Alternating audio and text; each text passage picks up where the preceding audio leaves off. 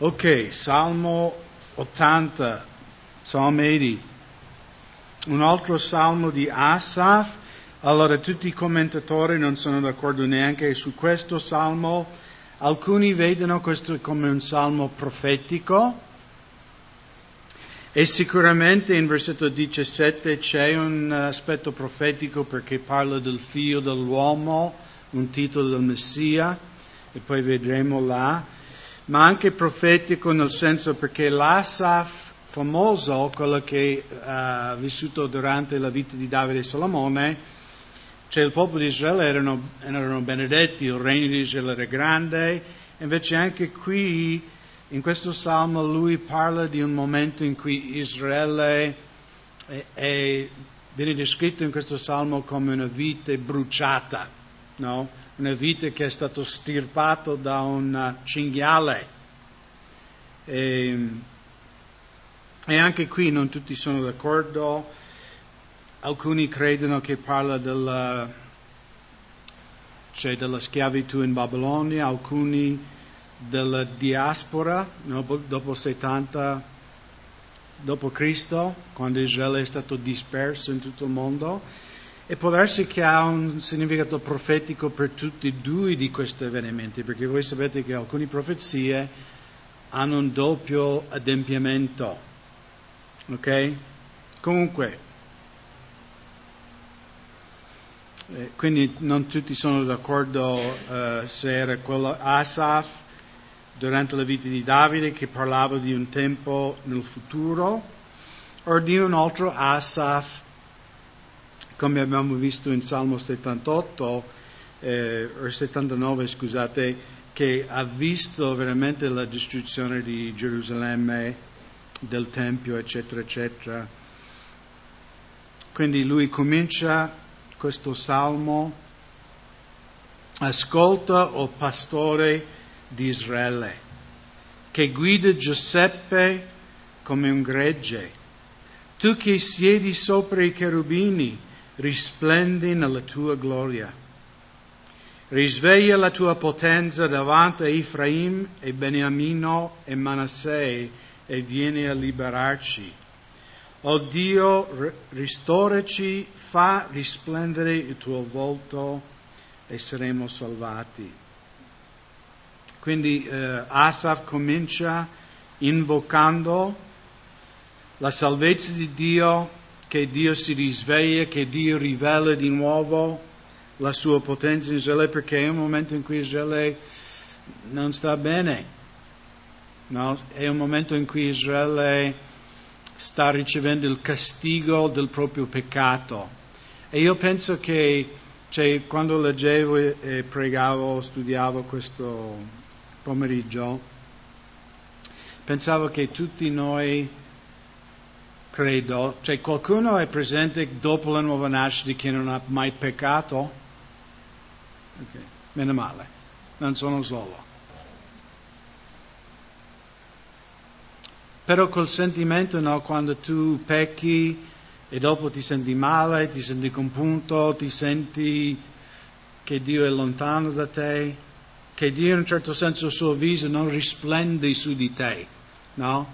Come, non so per voi, ma mia mamma mi poteva sgridare 1000 volte, io non ascoltavo lei, ma mio padre bastava l'occhio.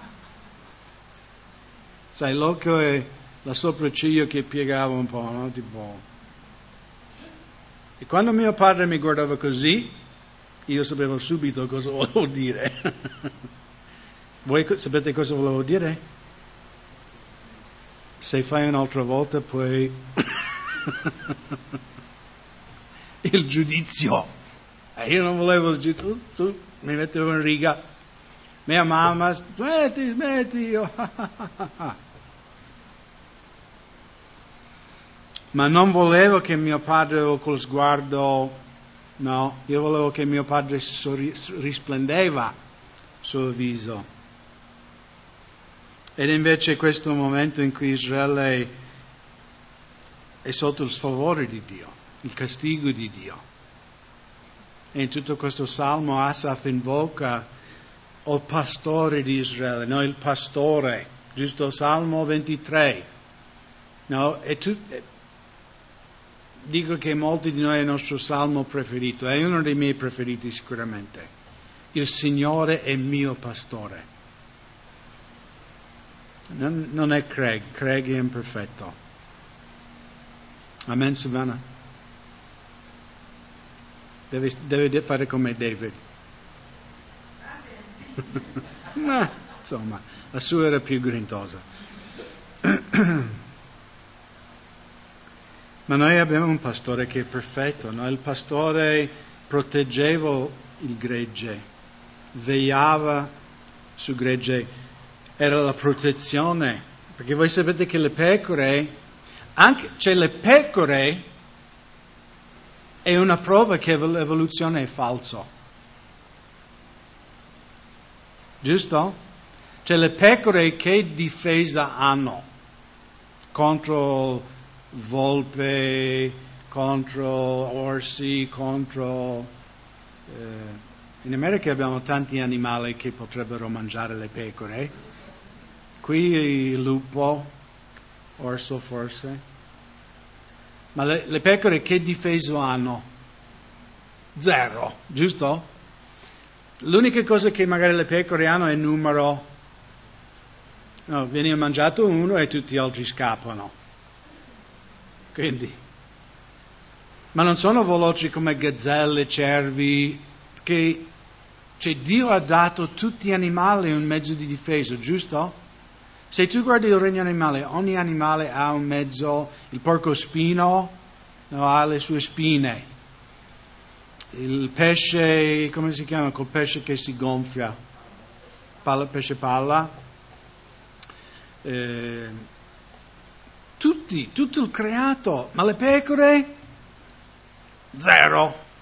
Le pecore hanno bisogno di un pastore, un protettore. E quindi io dico che le pecore, il fatto che le pecore sono sopravvissuti 1 milione di anni di evoluzione è un miracolo. Lo sto scherzando, voi comprendete, è un sarcasmo. Non credo che 1 milione di anni.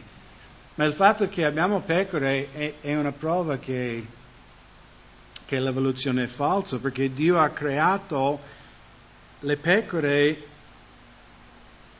che l'unico modo di sopravvivenza per loro è di avere un pastore che li protegge, che li guida, che li consola. E quindi Asaf usa questo titolo, no? Che il Signore è il pastore di Israele.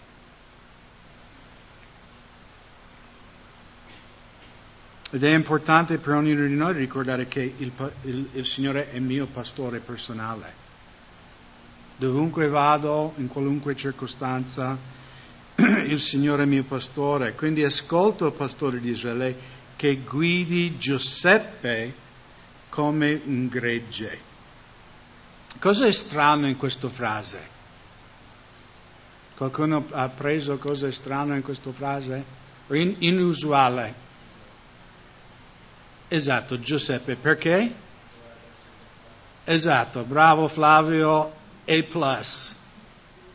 Giacobbe, giusto? Chi viene sempre identificato con Israele? Giacobbe. Nei Salmi 34 volte parla del Dio di Giacobbe o riferisce a Giacobbe come Israele.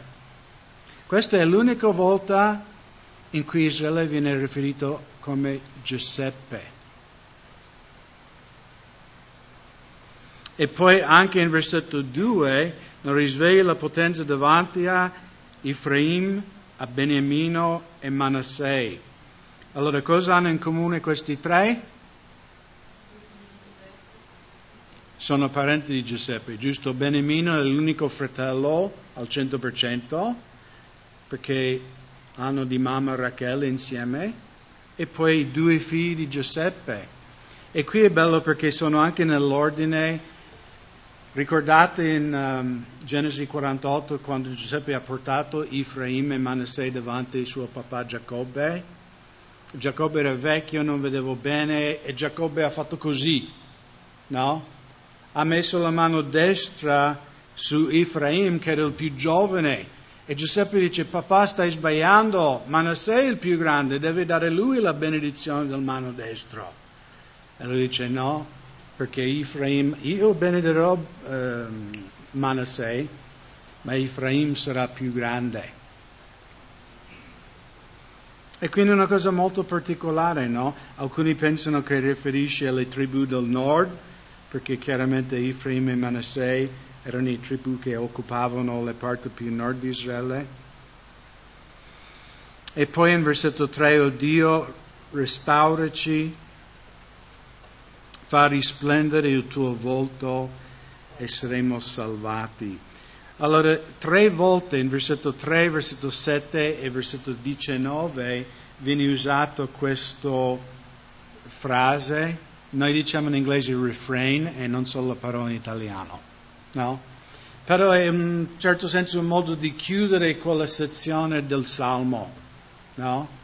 Quindi lui fa, dal versetto 3, fa questa frase, poi al versetto 7, e poi per chiudere il Salmo di nuovo: o Dio, restauraci, fa risplendere il tuo volto e saremo salvati, perché chiaramente in questo momento il favore di Dio non è su Israele.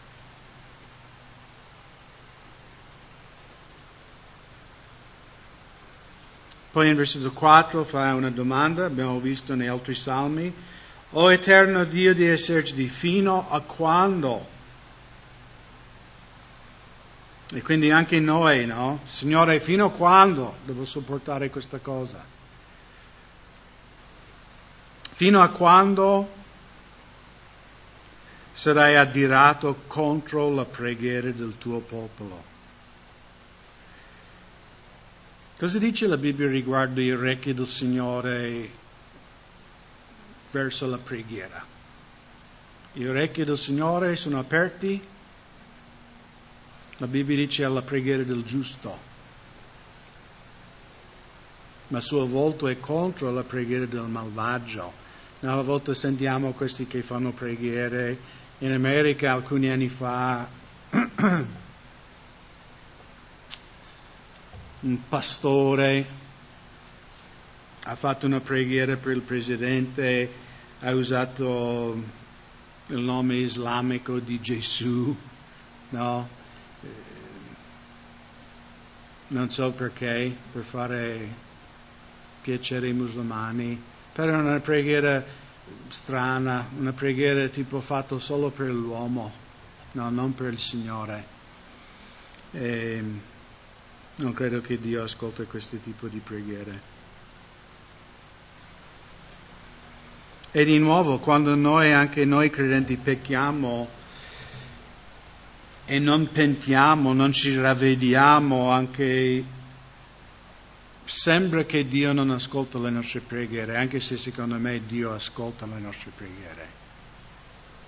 Però col fatto che noi magari pecchiamo, sbagliamo, sentiamo di nuovo la convinzione dei nostri peccati, no? Siamo compunti, non sentiamo la presenza di Dio. E chiaramente Satana vuole condannarci e magari dire: non andare in chiesa, come puoi andare in chiesa, ipocrita? Perché Satana, no, lui sa, come i romani, che la mia strategia è dividere e conquistare, no? Se lui riesce a separare un credente dalla presenza di Dio, dalla comunione, dalla parola di Dio, dalla preghiera, non andare in chiesa, come ti permette? Il diavolo vi ha mai detto queste cose o solo a me? Come osi andare in chiesa? Tu hai fatto questo, hai fatto quello. Ma noi dobbiamo dire: Satana va indietro di me. Io corro in chiesa, io corro verso la parola di Dio, perché ho bisogno. Perché abbiamo anche la promessa nel Nuovo Testamento. Giovanni dice: vi scrivo queste cose che non pecchiate. Quindi Giovanni ci esorta di non peccare, però lui dice: se uno pecca, Cosa dice poi? Abbiamo un avvocato presso il Padre, no, che intercede per noi. E meno male per questo, meno male per la grazia di Dio. Perché se sbagliamo, se pecchiamo, possiamo andare dal Signore, chiedere perdono. E la Bibbia dice che Egli ci perdonerà e purificarci da ogni iniquità. Quindi sono due cose. Il perdono del peccato, ma anche la liberazione dal peccato. E di nuovo credo che tutti noi abbiamo sperimentato questo sentimento che il Signore è arrabbiato con noi, che il Signore non ascolta le nostre preghiere. Poi in versetto 5, tu li hai cibati con pane intriso di pianto e hai dato loro da bere lacrime in abbondanza. Anche questo è il motivo perché alcuni pensano che Asaf è quell'Asaf dei tempi di Davide, perché dice loro, no? Poi in altri versetti dice a noi, quindi include se stesso. Però ci sono tanti versetti in cui lui dice loro, c'è Israele, come che lui non è parte della nazione di Israele in quel momento. Tu li hai cibati con pane intriso di pianto e hai dato loro da bere lacrime in abbondanza. Tu hai fatto un oggetto di contesa per i nostri vicini e i nostri nemici ridono fra di loro. Non c'è una cosa peggiore di un credente che non sta camminando col Signore. No, che magari i non credenti, tu vai in chiesa, no? E magari vedono il peccato, vedono il compromesso, perché a volte i non credenti hanno più discernimento dei credenti. Per dire, in America, cioè è una cosa che io ancora non capisco, no? C'è un ciarlatano tipo Benny Hinn che deruba milioni di persone dei loro dollari, no? Con la falsa dottrina della prosperità, eccetera. E i non credenti subito vedono che è un criminale. Cioè i non credenti subito, ma quello là, infatti in America è una delle cose che più fa allontanare le persone dal Signore. Amen, americani? No, questi telepredicatori che chiedono sempre denaro. Perché i non credenti, vedi, sì, chiesa è tutto un business, no? E io posso assicurarvi che qui a Mondobelluna non è un business. Non mi sono arricchito. Ed è brutto perché per chi è un vero servo di Dio, no, siamo a volte ammucchiati con questi che sono falsi. Però per dire, no, un credente che non cammina col Signore, che vive nel peccato, no, è oggetto di scherno dai non credenti, che loro capiscono in un certo senso come un credente dovrebbe essere. Una volta, e secondo me perché Gandhi, voi sapete Gandhi chi è, giusto? Il padre del moderno India. E secondo me Gandhi ha visto solo una religione cristiana anglicana, formale, ritualistica, senza la potenza dello Spirito Santo. E una volta un giornalista ha chiesto, perché Gandhi commentava, perché Gandhi aveva letto il Vangelo, e qualcuno ha detto: Gandhi, hai mai pensato di convertirti al cristianesimo? E lui ha detto: mi convertirò quando vedrò un cristiano che cammina secondo la parola di Gesù. Che questo non è una scusa per lui, però, ouch, no? Però di nuovo, se uno conosce la religione anglicana, diciamo un po' come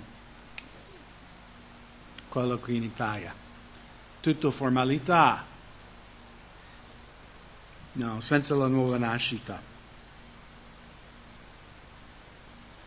Poi di nuovo in versetto 7, o Dio dei eserciti, restauraci fa risplendere il tuo volto e saremo salvati. È una bella preghiera questo. Tu portasti fuori dall'Egitto una vite, scacciasti le nazioni e la piantasti. Tu sgombrasti il terreno davanti a lei ed essa mise radice e riempì la terra. I monti furono coperti con la sua ombra, i suoi tralci erano come cedri di Dio. Allungò i suoi rami fino al mare e suoi germogli fino al fiume. Quindi descrive la nazione di Israele che era questa piccola pianta, questa vite che Dio ha fatto spazio nella terra di Israele, l'ha piantata, l'ha benedetto, l'ha fatto crescere e diventare questa grande nazione sotto Davide e Salomone. Ma purtroppo, come abbiamo visto in Primo e Secondo Re, poi Israele ha rigettato il Signore e la sua parola.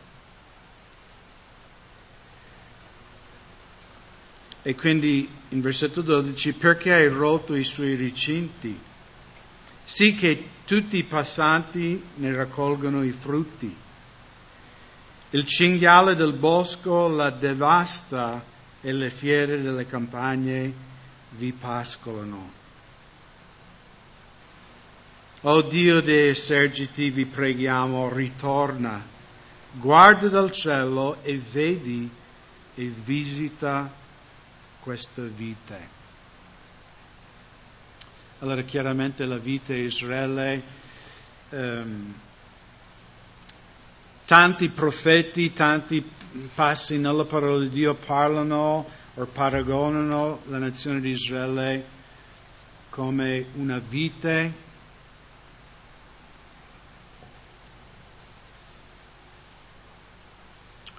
Isaia, Geremia, Ezechiele, Osea, tutti riferiscono a Israele come la vite di Dio o la vigna di Dio. Anche in Luca 20, se volete girare là un attimo.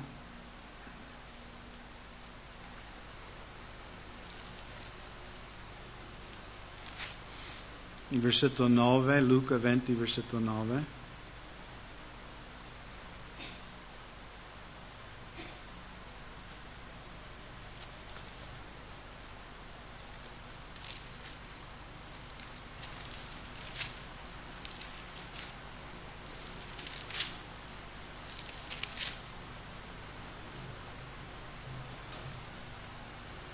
Poi comincia a raccontare al popolo questa parabola.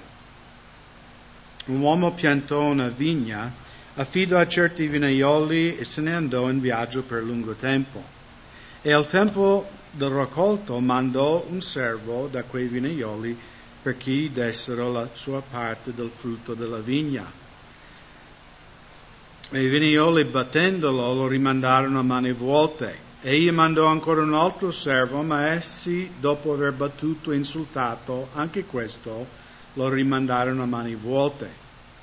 Egli ne mandò ancora un terzo, ma essi ferirono anche questo, lo cacciarono. Allora il padrone della vigna disse: che devo fare?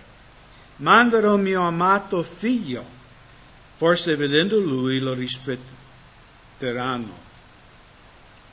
Ma i vignaioli, quando lo videro, dissero tra di loro: costui è l'erede, venite, uccidiamolo affinché l'eredità diventa nostra.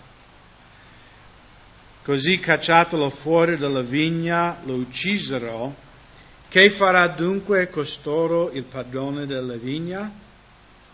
Egli verrà, sterminerà questi vignaioli e darà la vigna ad altri.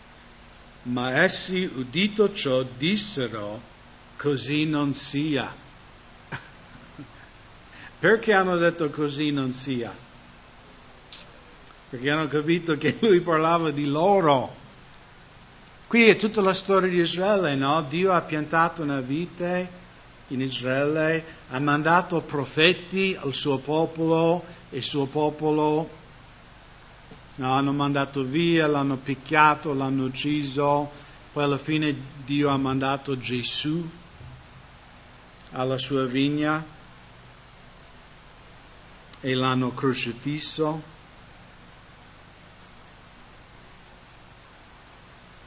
E Gesù dice, versetto 16, egli verrà, sterminerà questi vignoli e darà la vigna ad altri. Gli altri chi sono? Noi, i gentili, giusto? Per questo noi viviamo adesso in quello che viene chiamato i tempi dei gentili. Paolo parla di questo fatto in Romani, no?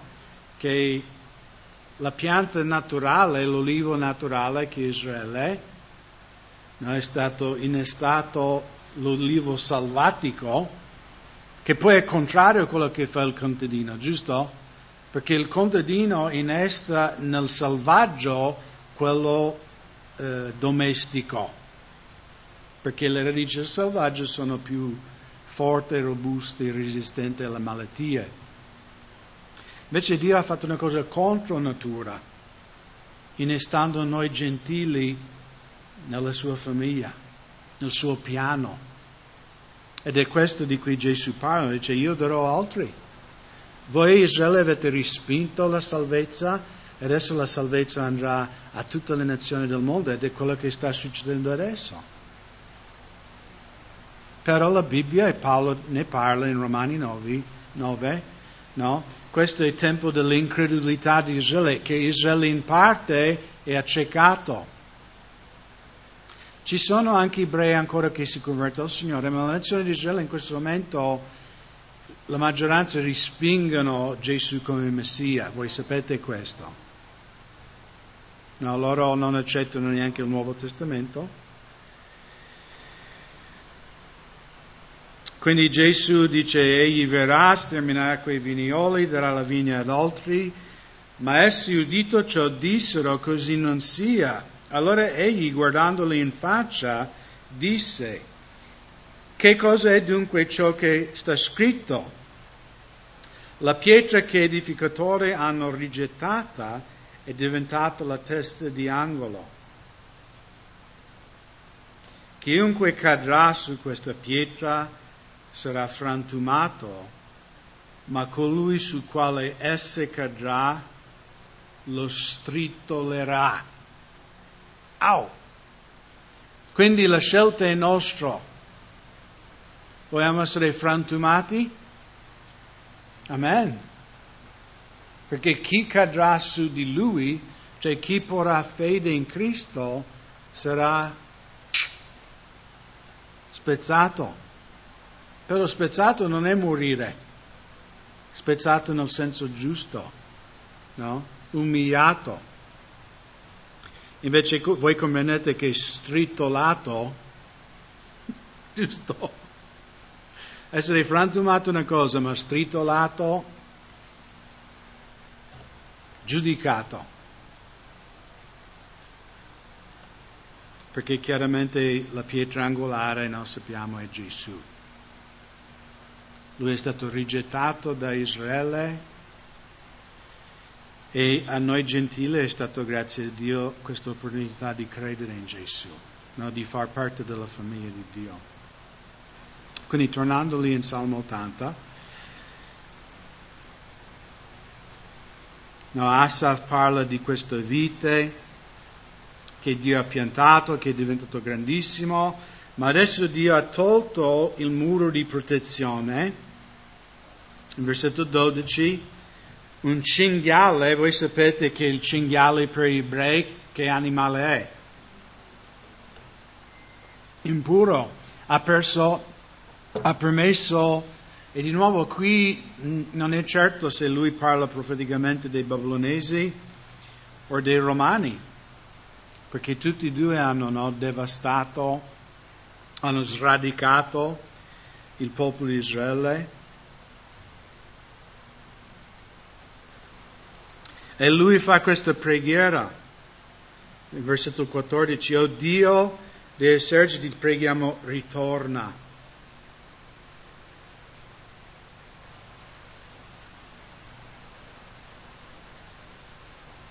E secondo me anche questo forse ha un senso profetico, nel senso Gesù è venuto una volta,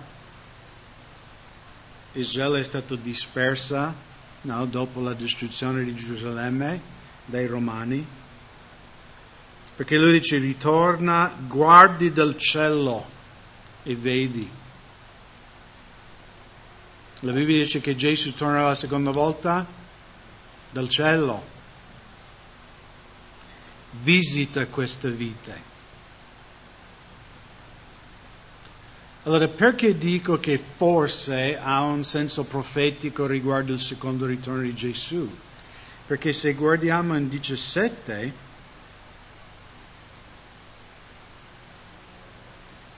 dice sia la tua mano sull'uomo della tua destra, sul figlio dell'uomo che hai reso forte per te, così non ci allontaneremo più da te, facci rivivere e noi invocheremo il tuo nome. Allora qui Asa parla di un momento in cui Israele non si allontanerà più dal figlio dell'uomo o da Dio. È successo questa cosa? No, Paolo dice Israele oggi è nell'incredulità, la maggioranza. Ma Paolo anche dice che quando Gesù tornerà, cosa succederà a Israele? Secondo Romani 9. Tutto Israele, esatto, i loro occhi saranno aperti e tutto Israele sarà salvato.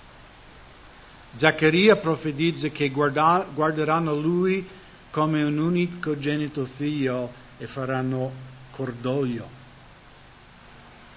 Cioè gli occhi dei israeliti che sopravvivranno all'Apocalisse, perché molti umani, alcuni pensano all'Apocalisse e tutta la terra sarà distrutta, ma non, tanto sarà distrutto, ma non tutto, ci saranno sopravviventi.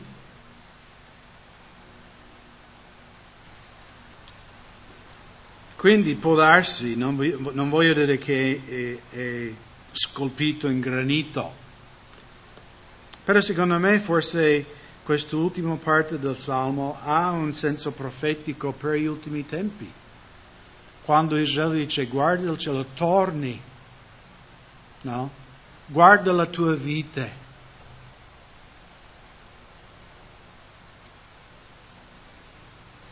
Essa, versetto 16, è arsa dal fuoco ed è recisa. Essi periscono alla minaccia del tuo volto. Sia la tua mano sull'uomo della tua destra, sul figlio dell'uomo che hai reso forte per te. Allora questo versetto è molto interessante perché è un contrasto fra versetto 2. Voi sapete beniamino cosa vuol dire? Ben in ebraico? Avete lezione di ebraico questa sera. Allora, ben vuol dire figlio. Quando tu dici ben Hadad, ben questo, ben qualcosa, vuol dire figlio di quello. Ok? Questo è ebraico 101. Si può dire in italiano così? No.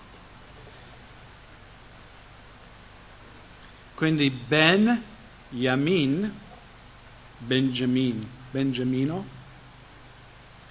Beniamin è figlio del mio mano destra, o figlio della mia potenza.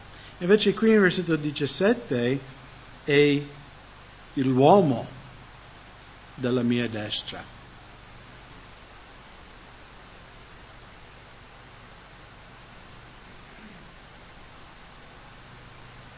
E questo è Isyamin, cioè uomo della mia destra, quindi non Beniamino, ma un uomo che è dalla tua destra. E poi è più esplicito, no, sia la tua mano sull'uomo della tua destra, sul figlio dell'uomo. E qui è anche interessante perché qui la parola per uomo è diverso. La prima è is che anche vuol dire uomo, no, Is Yamin, uomo della tua destra. Invece qui il figlio dell'uovo, Ben Adam, quindi Ben Adamo, figlio di Adamo. E voi sapete che figlio dell'uomo è chiaramente un titolo di Gesù, giusto? Gesù solo nel Vangelo di Matteo 32 volte, riferendo a se stesso, ha detto il figlio dell'uomo, che è un titolo che lui ha scelto, che è l'adempimento, se volete girare in Daniele capitolo 7,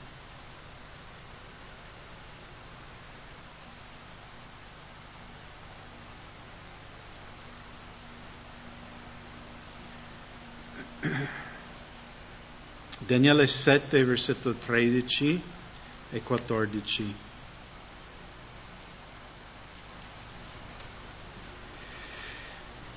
Io guardavo nella visione notturne ed ecco sulle nubi del cielo venire uno simile a un figlio dell'uomo. Egli giunse fino all'antico dei giorni e fu fatto avvicinare a lui. A lui fu dato dominio, gloria e regno, perché tutti i popoli, nazioni e lingue lo servissero. E il suo dominio è un dominio eterno che non passerà, e il suo regno è un regno che non sarà mai distrutto. Chiaramente Gesù Messia, come cantiamo.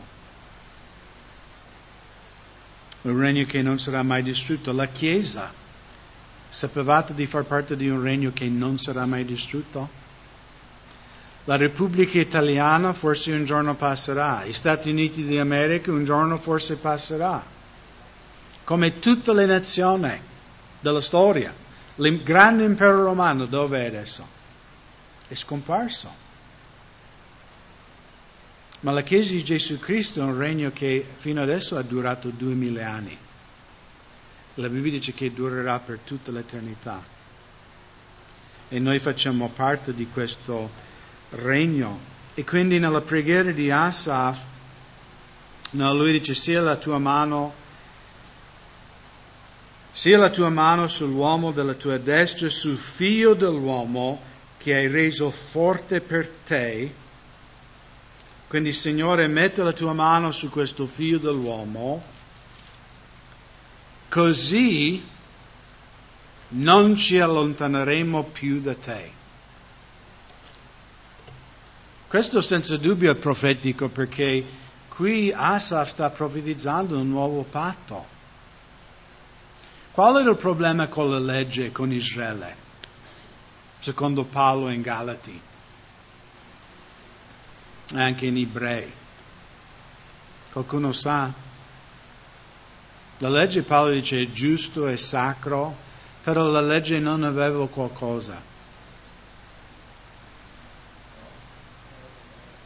Non aveva forza per cambiare l'uomo. No, mi piace molto questo esempio che ho rubato di un altro pastore, di un specchio, no? Se credete o no, ho guardato lo specchio prima di venire qui in chiesa. Magari i miei capelli non lo dicono, ma sono vecchio e i miei capelli ormai non mi ubbidiscono più. Perché guardo lo specchio? Perché guardate lo specchio, sorelle? E dice, bellezza, bellezza delle mie brame, chi è più bello nel regno? Non dite così?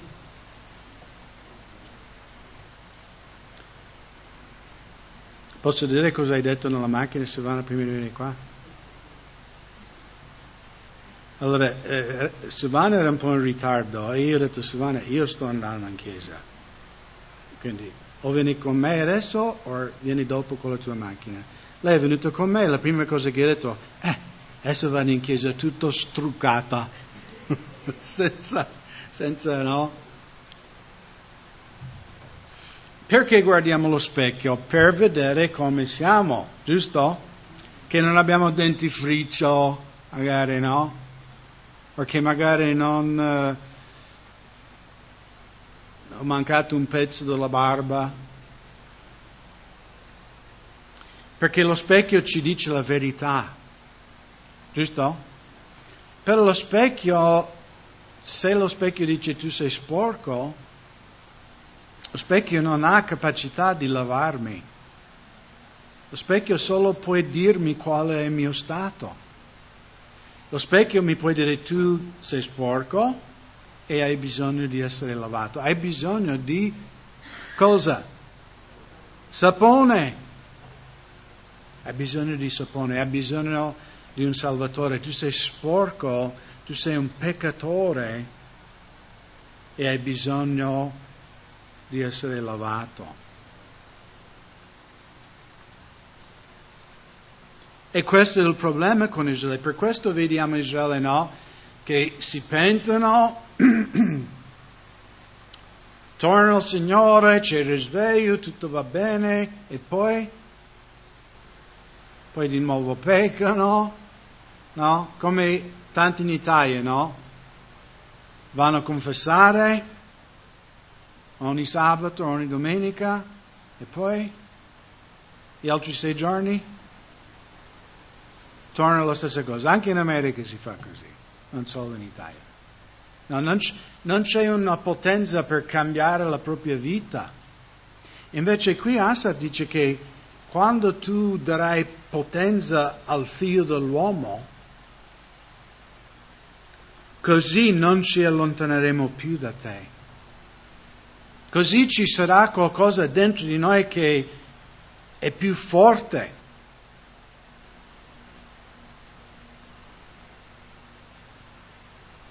E se l'ultimo passo vogliamo guardare Ezechiele 11,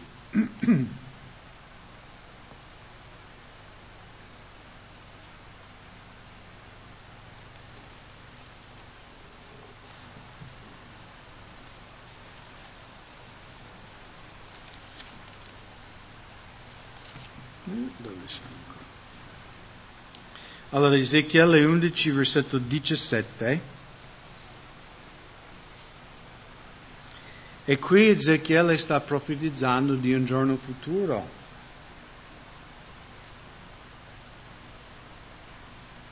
Versetto 17, Ezechiele 11, 17.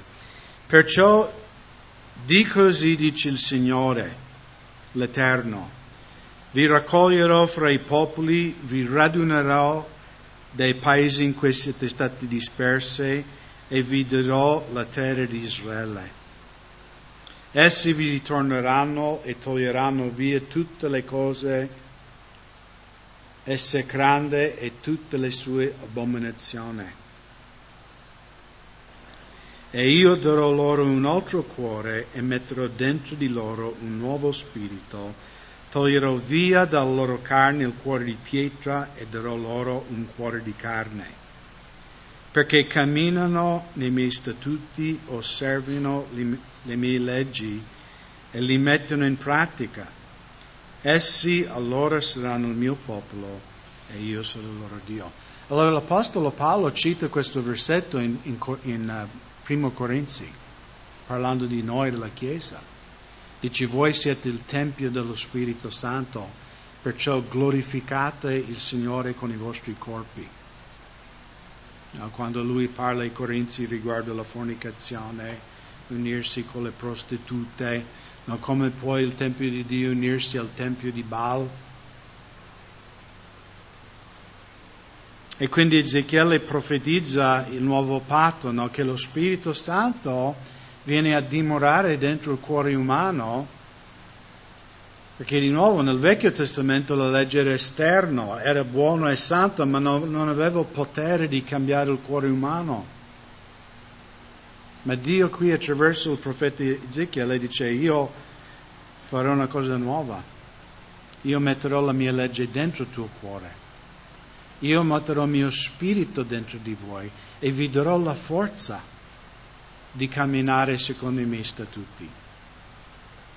E quindi secondo me, tornando in Salmo 80, per questo ha questo senso profetico, perché in nessun tempo del Vecchio Testamento vediamo Israele che cammina, che non si allontana più dal Signore. Si allontanano sempre, non è vero? Non siete stanchi in primo o secondo re di vedere Israele che si allontana e torna, allontana, tutto il Vecchio Testamento, amen? Infatti domenica saremo nel Nuovo Testamento. Alleluia. Io sono contento. Penso che faremo il libro di Efesini, ma dovete venire domenica a vedere. Non sono sicuro. Ma sicuramente parleremo di cose, non di questi re malvagi, re buoni, parleremo di un re buono e il suo nome è Gesù.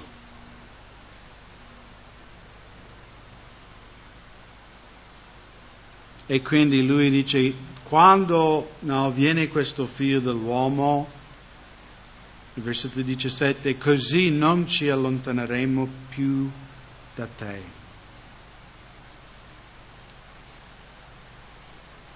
E di nuovo, in parte Israele, i credenti che sono israeliti, si è adempiuto questo, ma Israele come nazione ancora non è adempiuto questo. Verrà alla fine di ogni cosa. Quando Paolo dice in quel giorno, quando Gesù tornerà. Perciò, secondo me, Asaf c'è questo aspetto profetico quando dice Signore ritorna, guarda, visita di nuovo, no? Perché Gesù ha visitato una volta e visiterà una seconda volta. E poi lui chiude questo salmo in versetto 19 di nuovo con questa preghiera che secondo me anche è una buona preghiera per noi. O eterno Dio dei eserciti, restauraci, fa risplendere il tuo volto e saremo salvati.